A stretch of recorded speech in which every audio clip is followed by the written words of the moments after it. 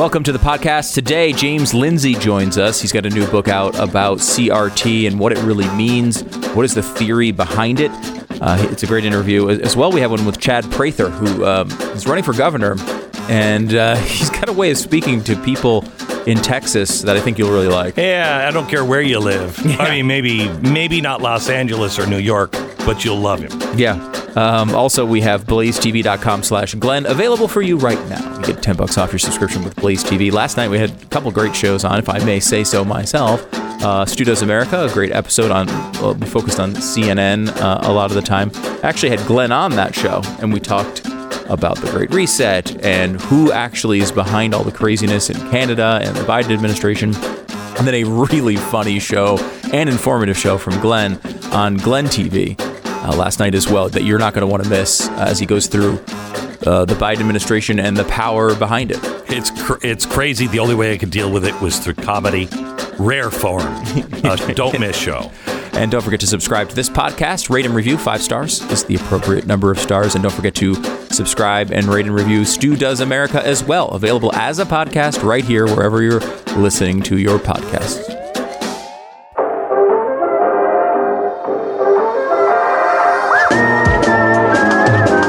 You're listening to the best of the Glenn Beck program.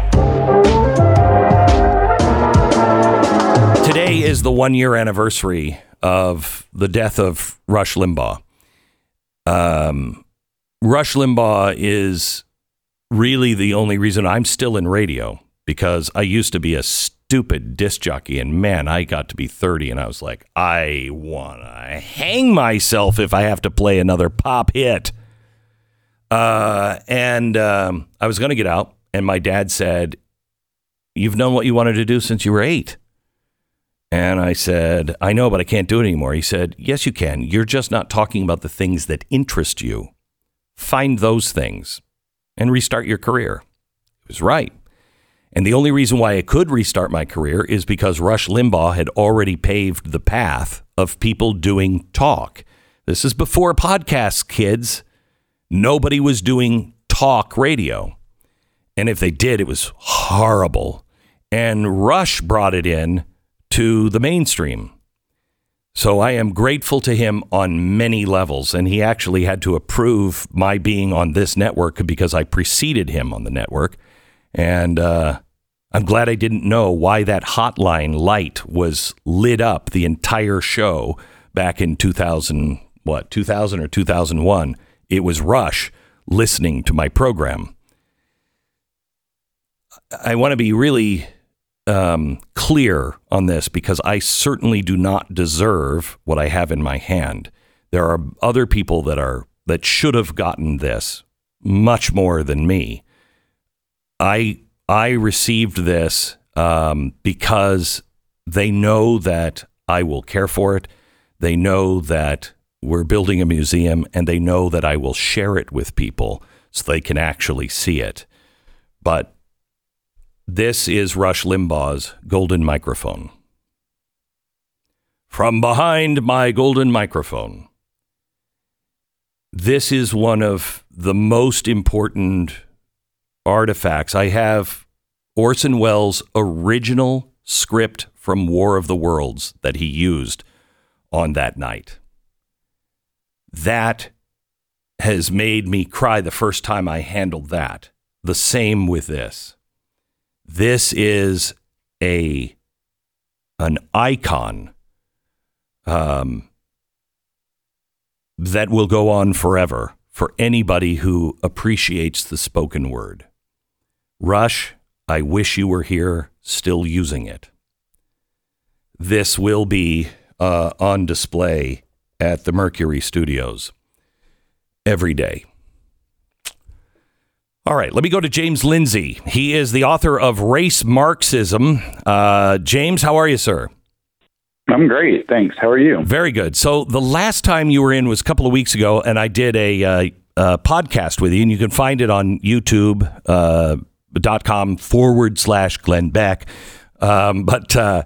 It's fascinating because you know this inside and out. I was reading your book last night, and it's all on CRT.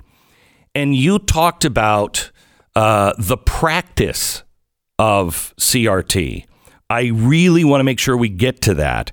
But first, can you quickly describe what CRT is so people who are fighting it can fight it, more effectively?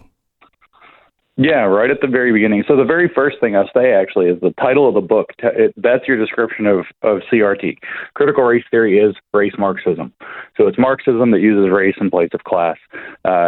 If you understand the ideological engine of Marxism, if you understand the activism of Marxism, if you understand the trajectory of a Marxist society, that's what you're looking at, just using race in place of economic class. Okay, hang on just a second. And that came because Marx thought that the working class would rise up and overthrow the big banks and the business and everything else, and they would want to be able to take control, so you would go into communism.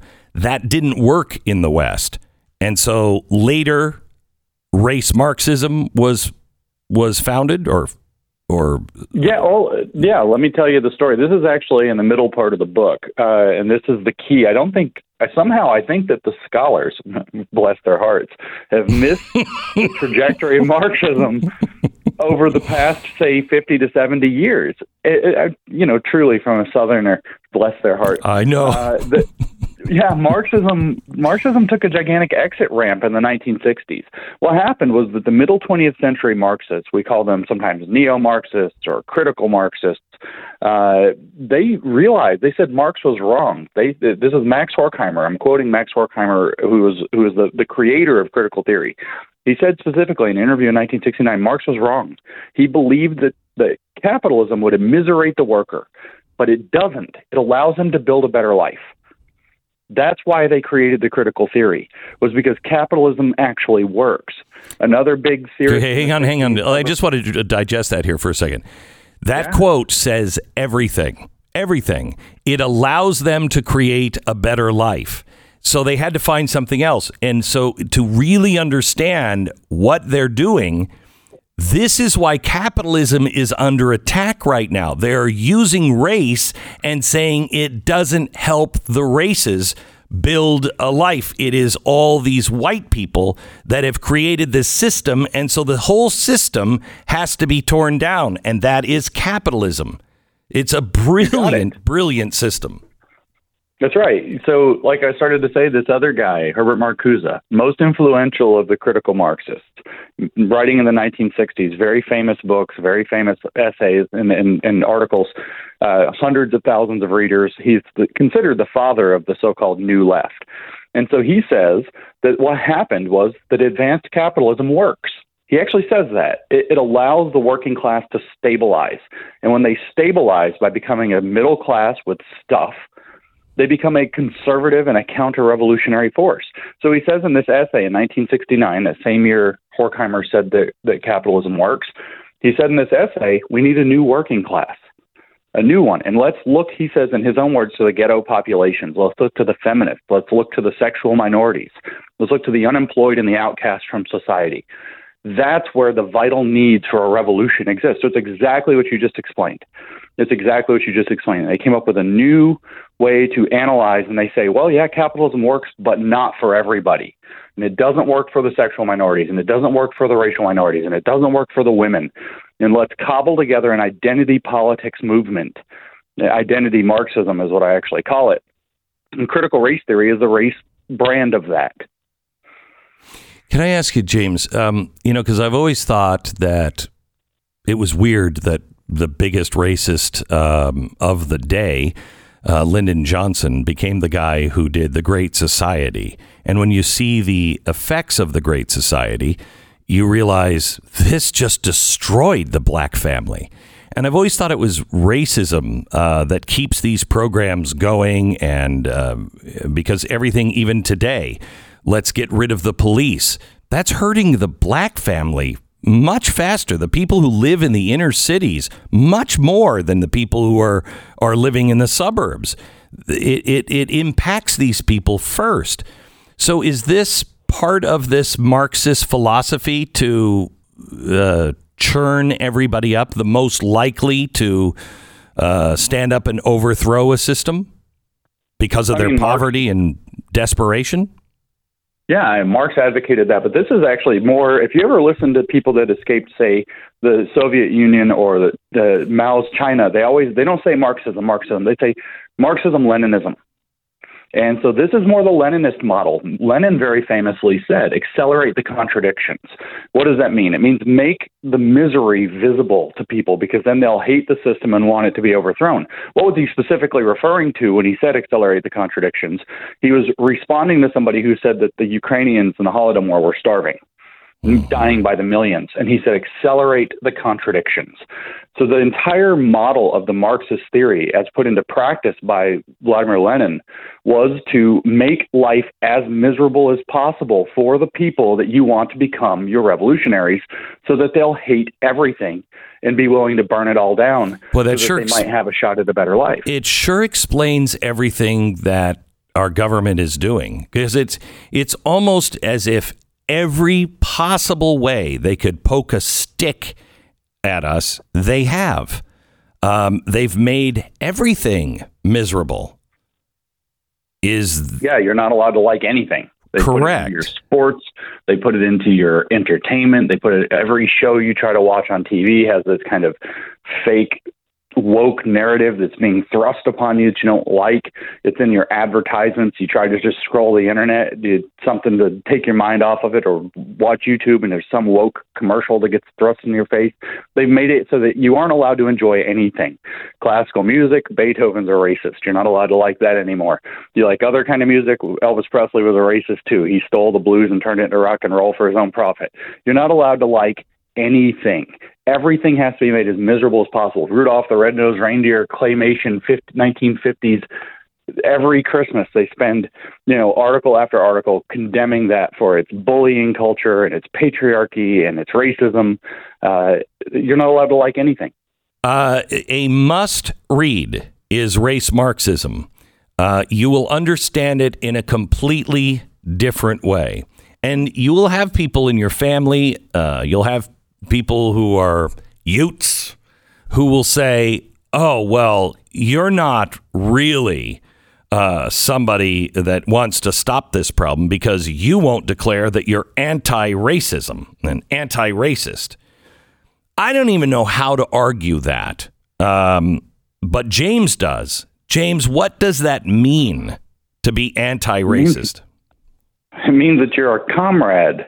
That's what it means. Anti-racist is the critical race theory word for comrade. It means that you've taken up allyship, that you've studied enough of the critical race theory to understand it.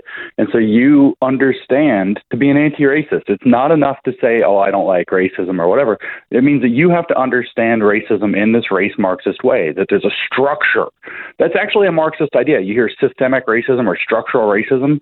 People hear those are Marxist ideas. Marx believed, just to summarize quickly, that there was a superstructure to society, and that's the upper class. And then there's a infrastructure to society, that's the lower class, the productive class, the farmers and workers with the hammers and the sickles doing all the productive work. And that there's a relationship, a conflict between them. He called it a dialectical materialist relationship between them that creates social relations. And the social relations are the structure of society. So structural racism is between white people and people of color, that the racism that white people created in the 1600s that we've fought so diligently to get rid of with blood and so much blood spilled to get past slavery, to get past with the civil rights, to get past segregation and apartheid states. All of that doesn't matter to them because the system, they say, is imbued with racism. And you must understand it this way and be against the entire system in order to be an anti-racist. And that has nothing to do with actual racism. This has everything to do with flipping the system to communism, correct? Yeah, I mean, like we can take the words from the Democratic monstrosity from Massachusetts, Ayanna Pressley, who told us last year, maybe it was in 2020, time flies when there's riots. She said, we don't want any more black faces who don't want to be black voices. We don't want any more brown faces who don't want to be brown voices. So what it has nothing to do with racism. What it has to do with is adopting their politics, whether you're white, whether you're black, whether you're brown, doesn't matter who you are. If you don't adopt their politics, you don't count. So what it's about is installing people who are critical race theorists into positions of power. We call this creating a party. We call this Leninism or Bolshevism. James, we're talking to James Lindsay. The name of the book is Race Marxism, a must-have for any library. You'll be able to understand it and be able to fight against it. I've got 2 minutes here before we go to a break, and I want to get to some solutions on how to stop this. But I really want you to go into the practice of it. I was reading the chapter, I think it was the second to the last chapter last night, and the practice of it changes your understanding of what this is really about. Yeah, this is the Marxist thing. All Marx knew what to do was to create what he called class consciousness, to wake up the proletariat to want to rebel against society. So when you transport that into the race context, you understand all critical race theorists do. They only do one thing all the time, which is to try to make critical race theorists out of everybody, one way or another. And the primary target, of course, they're using is children who are easy to program and mold in the schools, for example. So their goal, and if you understand this, it tells you what you have to do is you have to protect your children from these people. You have to get them out of their influence. You have to protect yourself by understanding it and rejecting it. All they're trying to do is make critical race theorists out of everybody, because if they get enough of them, they can overthrow society. They can put themselves in positions of power and overthrow society with them on top. When in your book, you explain it so well about it, this is everything. This is everything. And that's why they are so protective of it and will shut people down and call them terrorists if you say, hey, CRT is really bad. Because they can't be shut down. Their thing is, if we can just make new apostles, and new apostles mean really the only thing you do is make other apostles.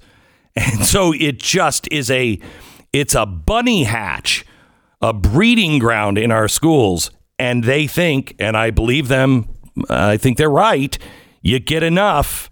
And capitalism and the American way of life, the Western way of life, is over. You're listening to the best of the Glenn Beck program.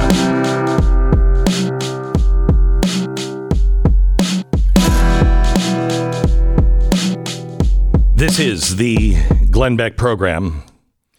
We are talking to James Lindsay, who is just a brilliant, I mean, that's putting it mildly, a brilliant mathematician and math professor. He is a guy who has always thought he was liberal until he started, realizing, wait a minute, you guys aren't consistent. You're not making any sense here. And then he thought he would point that out to the powers that be, and they crushed him. And so he has been working from outside the system now, and is really an honest searcher for truth. We're talking to him about his brand new book called Race Marxism. I've been reading it, and I'm on the last chapter now, and it's eye-opening. If you are dealing with CRT in your life, you need to know this. And I think most of us are dealing with it some way or another. If you have children, absolutely. But if you're at work and they call you in for a little race discussion, that is CRT as well. And I don't want to touch on this for very long, but you talk about that CRT has some Nazi parallels, correct? Yeah, it does. It has some parallels to the Nazis, but I'm careful to distinguish it from the National Socialist ideology because it actually is different. But what it contains is it has this socialist engine underneath, and it has this kind of stratification of society program built into it. And in particular, it operates because it uses race based instead of class to do its work. It actually creates what the Germans called folkish nationalism that Hitler built his program out of. The idea for him was ein Volk, the German people were going to be one people, one folk. And this is why you hear them say brown folks, black folks, white folks all the time. It was imported from W.E.B. Du Bois, who went and studied in Germany just before the turn of 1900. And he came back and he created this idea that literally fed into the ideas of black nationalism, which again sees black folks as one people. And the communists actually exploited this. They always find nationalist movements and exploit them throughout history. They did especially in China. But they exploited the black nationalist movement, and critical race theory actually grew out of that. That said, of course, Hitler had an Aryan race ideology that does not appear. There is no superior race ideology in critical race theory, just to be clear that it is different. Hang on just a second. But there is a problem race. That is... There's a scapegoated race. Right. I mean, that is white people. And by the way, Jews are looked at as white people. Now Asians are looked to as white people. I mean, they are demonizing one race as the problem, and that doesn't end well in the end. It never ends well. No. And that is the biggest parallel to the National Socialist movement, is that it is demonizing by race. And for people who don't know, there was a book in 1998 by Karen Brodkin titled How Jews Became White Folks. And it goes into this tremendous detail about how Jewish people threw other racial groups under the bus to be recognized as white. And then when they obtained white privilege for themselves, they became the kind of leaders of white culture and started to hoard white culture for themselves. That reproduces Nazi ideology virtually perfectly with regard to its anti-Semitic tropes. Now that only happens in a society where you cannot compromise. And we've always been a society where we can say, hey, you believe your thing and I'll believe my thing. But that's not these. We are dealing with, they're revolutionaries from the streets. They're now just in boardrooms and classrooms, and there is no compromise for these people. Is that true? Correct. No, compromise, as a matter of fact, is something that upholds some of the status quo. And so therefore, you are part of the enemy. The system has to be completely overturned. We can look in Critical Race Theory and Introduction, for example, which is a book, obviously, about critical race theory. And they tell us that they very carefully, on the very first page of the book, distinguish traditional approaches of civil rights, which they say use incrementalism and step-by-step progress, the kind of thing that we would see in a republic or in a parliamentary system. They reject that in favor of revolutionary approaches instead. So they have to overthrow the entire system conveniently with themselves placed in the positions of power on the other side of the revolution. You need to understand this if you are going to school board meetings and fighting. You need to know who you're fighting against. And it is not the fight you think you're in. You're not fighting somebody who believes in America and believes in the things that you believe most likely. There are those people who are just, go along to get along and they think they understand it. But if they really understand critical race theory, there is no compromise and you're in trouble. That goes for the corporations, too. So what do we do to fight it? Well, it turns out we have a great example. I mentioned a few things in the book. I talk about different policy proposals we could have to ban the segregation and ban the discrimination and ban the scapegoating that we have going on in our schools. I talk about kind of this cultural renewal project of Americanism, and I talk about what America in the last chapter is really about. This exactly what you were saying about the freedom of belief and being able to compromise and get along despite differences. And I say that that's rooted in a common sensibility. And so now we have this great example of how to fight back. The Canadian truckers are showing us how to fight back. You think that's about just the vaccines, but it's the same for this. What do you have there? Exactly the opposite of everything Marxists want to have happen. Marxism is a ideology of division and hate and misery. And so what do? You see people of all races, down-to-earth, working-class people getting together, having fun, being peaceful. They aren't going into the backlash that critical race theory through all of its literature predicts. They aren't becoming violent to try to protect their racial interests. It's multiracial, multi-ethnic, people out in the street dancing and having fun, playing music, building shelters, feeding people, having a good time. This is the example, is people coming together regardless of race and being friends and being positive and refusing to budge on Marxist, incursions into their society.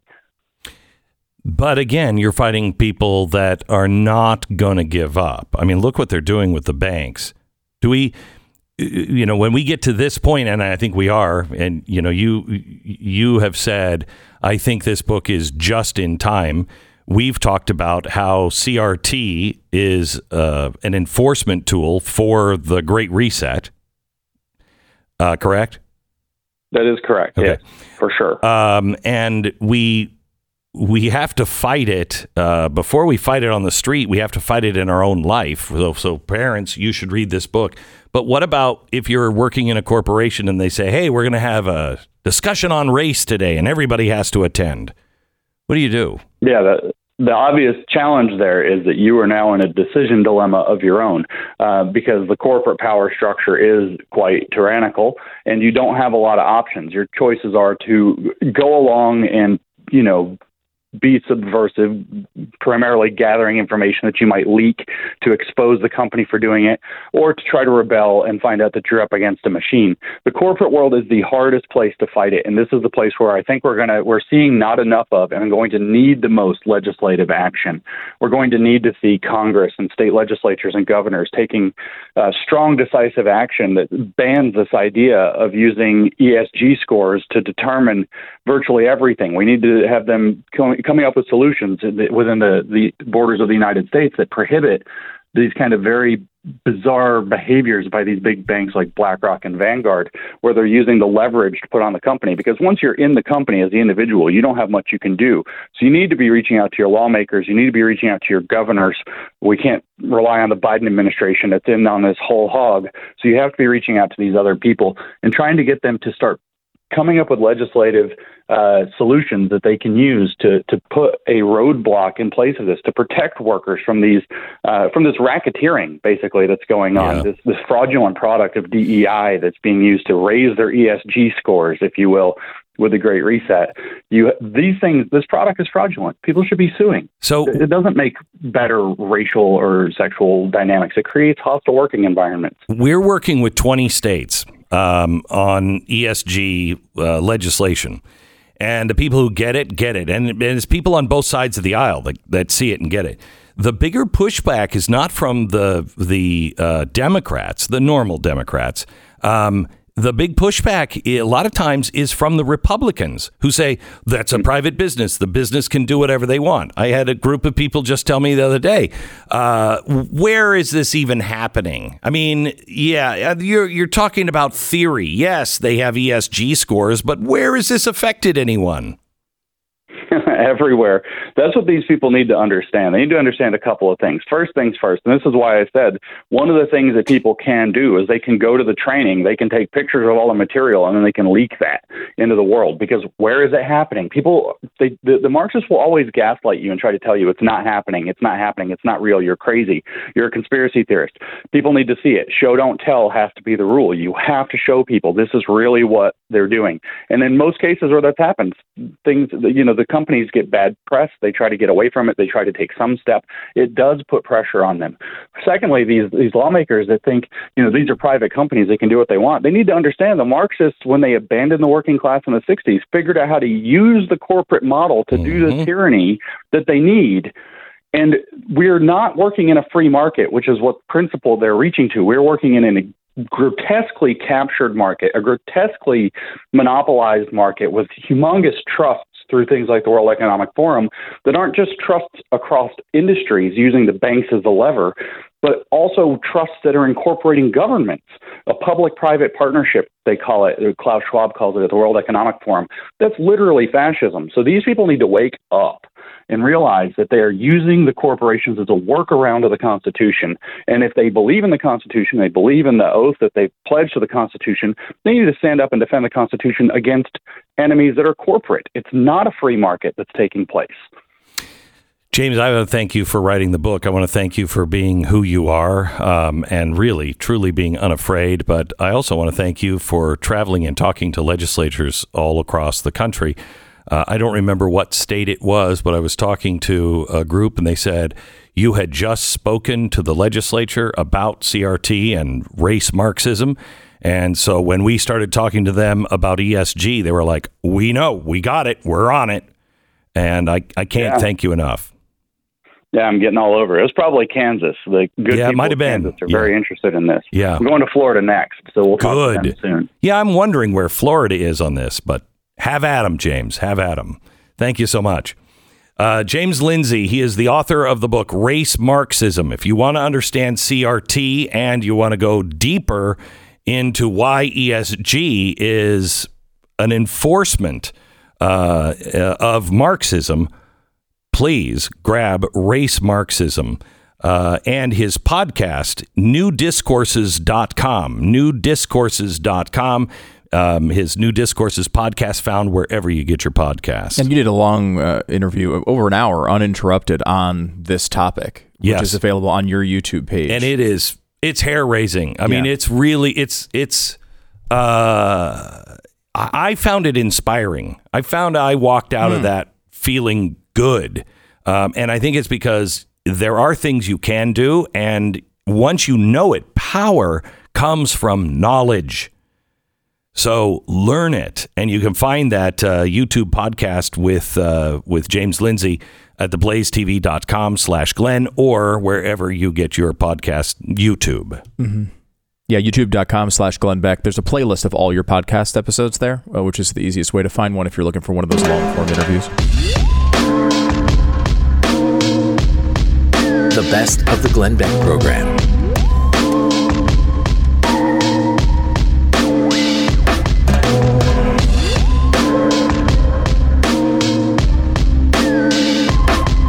Prather, how are you, sir? I'm tired, but I'm well. I know you look good for being. Well, I've been in makeup. Yeah. Okay.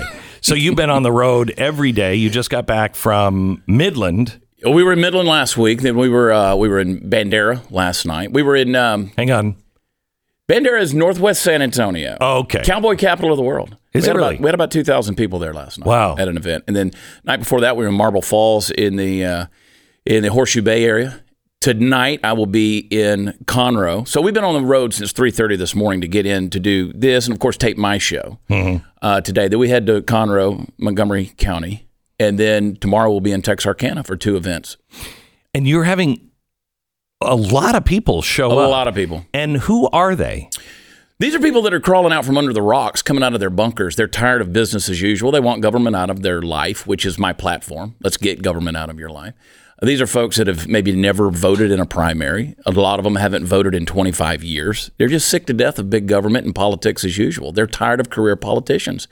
We're seeing this trend happen all over the country. We are. And people think that Texas is just a shoo-in, that these career politicians are the ones who have to have it. But when you have 19 out of 103 House and Senate Republicans in Austin, only 19 have called for a special session to have vaccines that are mandated by an employer made illegal in the state. Only 19.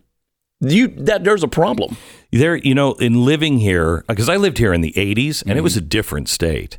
And Texas has this image of, going to be the last to stand. Not if things don't change. No, let me tell you exactly. And what I'm doing is I'm campaigning on numbers. So we've seen in the last 7 years under this governor, we've seen an increase of spending by 19% with a population growth of only 5.4%. Now, if you do the math on that and you project that out the next 5 years, we look exactly like California. So spending has increased by $48 billion under this governor. That's not fiscal conservatism. We're growing. I call it the big blob. It rolls through everything it touches, it consumes, and it moves on and leaves everything in its wake. And it's getting bigger and bigger in Austin. The priorities of the GOP were not recognized in this 87th legislative session. We know that the doors have been thrown wide open to big tech in Silicon Valley. We've got Tesla here now. I just drove past their plant this morning east of Austin. Isn't that a good thing? No, it's not, because if you bring in what I continue to remind people is we've become a sinkhole state. So that means we're just like Illinois. So that means every time a job is created, the money we're spending to create those jobs works out to about $500,000 per employee. Holy cow. Yeah, so we're a sinkhole state. So in other words, by saying, hey, you can come in and you won't pay the taxes that you have to pay. Well, this governor just gave over $900 million in tax breaks to Samsung. That's a South Korean company. Meanwhile, people in Texas, their property taxes are skyrocketing. Oh, yeah. We rank 6th in the nation in property taxes, and that's the most immoral tax there is, because you never own your land and you never own your... when people think of Texas, they think of J.R. Ewing, right? You own a ranch, you have oil money. We're apologizing for both. We're penalizing people for both. We're known for that. We're a global power, recognized for energy. And you know about a year ago this week, Everything was frozen out and shut down. So whenever these California Silicon Valley companies, and by the way, we are the number 2 subsidizer of Facebook in the nation as a state. What? We give Facebook $165 million a year. So why? Exactly. Exactly. No, seriously. They have a lot of money. Do we need you to would be giving think them that any? Zuckerberg could afford dinner. But we're subsidizing them because we're giving them cash because we are throwing the money at them. They want Silicon Valley money, and they want to turn Austin into Silicon Valley. This governor, and when I say them, that's who I'm talking about. People don't recognize we're now a home to Tesla. Google, Amazon, Facebook, and so many others. Samsung is coming here. This governor sent a congratulatory letter to the CCP on 70 years of rule in China. The deals that are being made, people have no clue that what's going on. These are verifiable facts. So what I remind people is, you say it's jobs for Texans by bringing these companies here. But what happens when they bring their ideologies here and they demand that you get a vaccination in order to keep your job? And you say no. Well, they're going to fire you, and they're going to call their cronies out in Silicon Valley, move them to Texas with their ideologies. They're already indoctrinated and inoculated. They're going to bring their money. They're going to bring their influence. They're going to bring their votes. We see it happening in Austin now. It's always been weird. But now Austin... Well, when 15% of the population of Austin is choosing a transient homeless lifestyle as a choice, some of them have jobs and they choose to live under a bridge. That's weird. That's weird. Isn't that the slogan? Austin is weird. Exactly. They accomplished it. Yeah. They accomplished it. Unless you're getting raped or in the process of being murdered, you can't call the police in Austin. And then they may or may not show up because of their defund the police initiative. I call them the blueberries in the chili, whether it's Dallas and now Fort Worth, where I live, Austin, of course, El Paso, San Antonio, Houston. They just broke a news story of a mail carrier dumping 38 voter registration cards in the trash. They caught it on a Ring camera in Harris County, which is Houston. We've got a lot of problems here in this state. Texas is not the Texas that most Texans think it is. And it's because of big government. Look, you make a great argument in the Great Reset. You make a great argument for having smaller districts and more representatives. That's not what I'm talking about. That's a smart idea because it diminishes the ability for people to just be crooked politicians.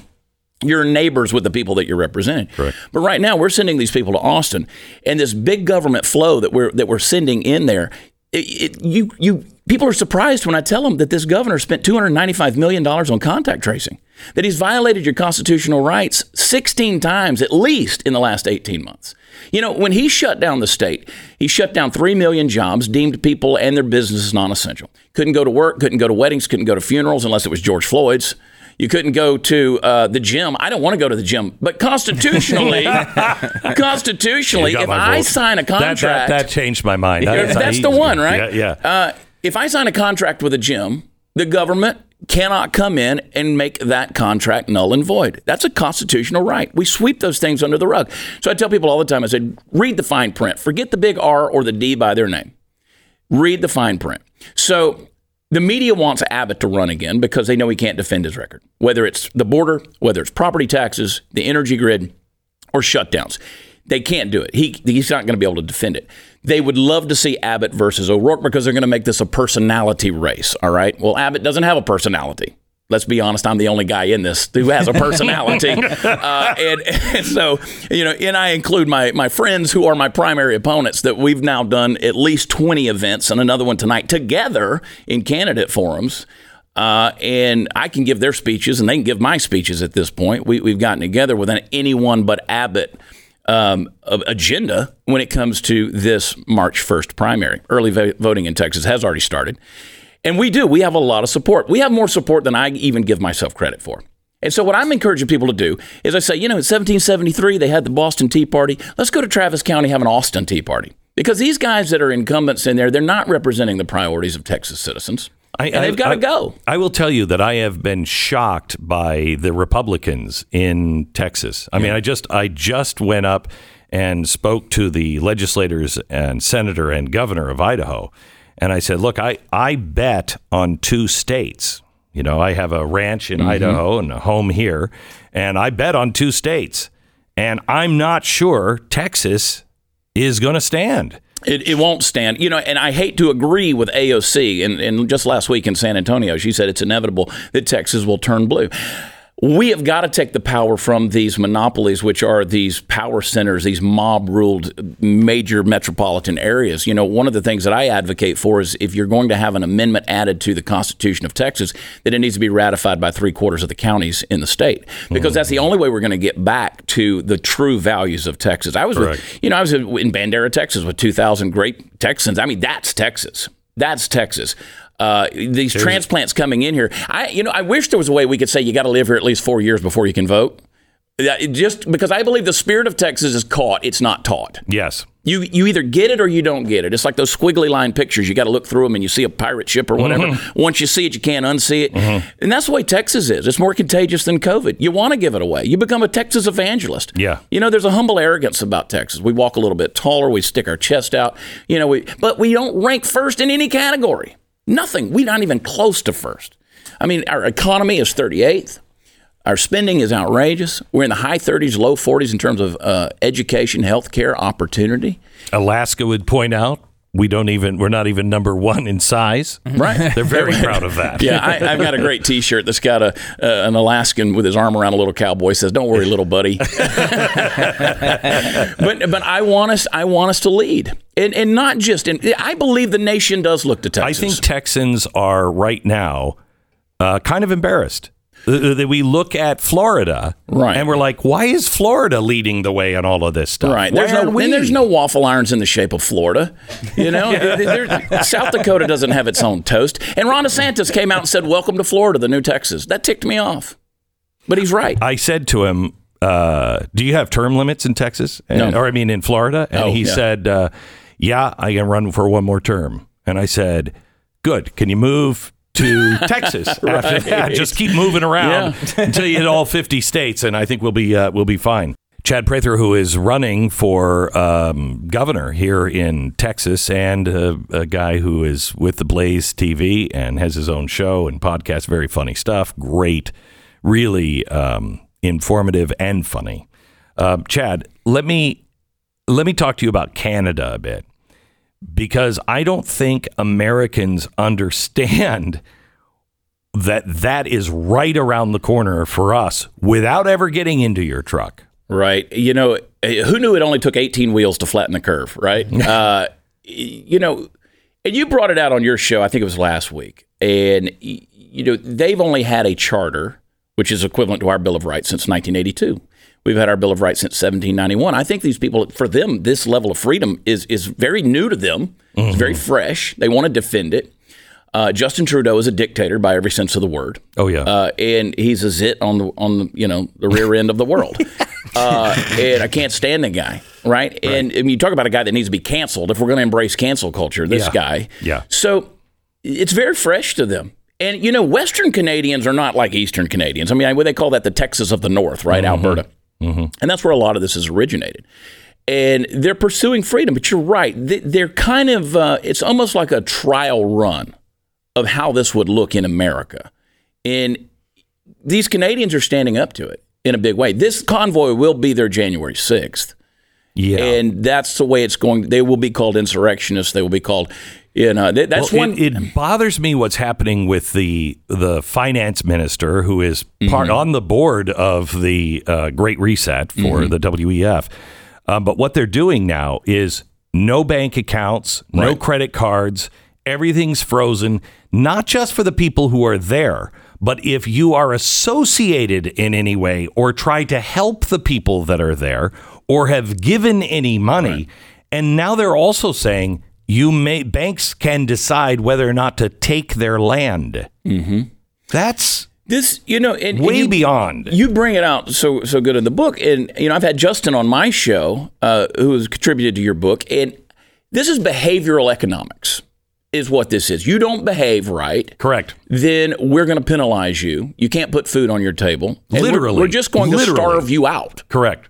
And at what point in time, this is why the 10th Amendment in America is so important. Understanding states' rights, sovereignty of states. And they don't have, Canada, it's not America. And a lot of times I think people confuse that. Why are they putting up with this? Well, in many ways, they don't have any choice. But it doesn't matter when it comes to global economics because this is going to happen. But do you think people here are waking up and seeing it's the same people, the same language? Always. And do you think that they're waking up and going, holy cow, that could happen to me? So, we've talked about it on my show as well as, this book, as you say, Glenn, this could be the most important book you've ever written. Oh, it is. It is. For sure. And there's no doubt about it. We say that tongue in cheek, but it really is. Yeah. I've tried to explain to people what ESG is, what MMT is, make them understand that this is where you think your credit score matters. You think your FICO score matters. That doesn't matter anymore. Mm-hmm. These folks are going to penalize you based on your social media, based on where you've spent your money, what your browser history says. Literally, what your browser history exactly, says. And they're going to make it where you cannot even provide for your family. And this is real. It's coming. This is what's going to happen unless we take this back. And listen, these politicians, one of the reasons I'm running in Texas, because these politicians are bought out by the elites. You look at their donor list, you see multinational corporations, you see these big donors, these billionaires, you see Silicon Valley, you see foreign entities. I mean, if you run it through enough times, you see cartels, you see Chinese money. We've got to get these people out of the way and get back. What I say is Texas needs to be a constitutional sanctuary state. If it doesn't fit in the Constitution, then it doesn't do business on Texas soil. We've gotten so bloated and expanded beyond that. If we continue this big government, this crazy out of control big government where people look at it and they say, well, there's nothing we can do. We just feel we're helpless now. What can we do? Well, you've let it get so big and become the government was never designed for you to be dependent upon it. Mm-hmm. And they've made you dependent on it. And that goes for, quote, conservatives as well. Because if suddenly the government tomorrow was made small, you wouldn't know what to do with yourself because we've gotten so dependent on it. So what's it going to take? We've got to get these people out of there. I will tell you that as bad as it sounds, maybe to you listening, you're like, that's Texas? Right. This is a haven compared to anything back east 100%. Or out west. I mean, I remember when I came here and it was this bad when I got here. I thought, oh my gosh, this is an island of freedom that I've not seen since my childhood. Right. So it's still much, much better, but it's not going to withstand. It's an untenable future. Yep. Open borders, a target on our back by Washington, D.C. When you turn on the news, you see the borders of Texas. You don't see New Mexico, Arizona, or California. They focus on Texas. Why are they being brought to the Texas border? Because they want Texas to fall. This administration particularly needs Texas, which is seen as a beacon of liberty and freedom and pride. We have the size, leverage, economy, population to put D.C. back on track. They don't want to be put back on that track. I will tell you how true that is. I just read somebody who was growing up in Romania when the wall fell, and she said, my dad became outspoken because he watched Dallas. And they said, the communists let us play Dallas because they said, look how decadent they are. But they saw people that could control their own future and own their own land and grow. And she said, Dad looked and went, God bless J.R. Ewing. That's it. Yeah, it's crazy. That's it. Chad Prather, thank you so much. Thank you. We'll talk to you again soon.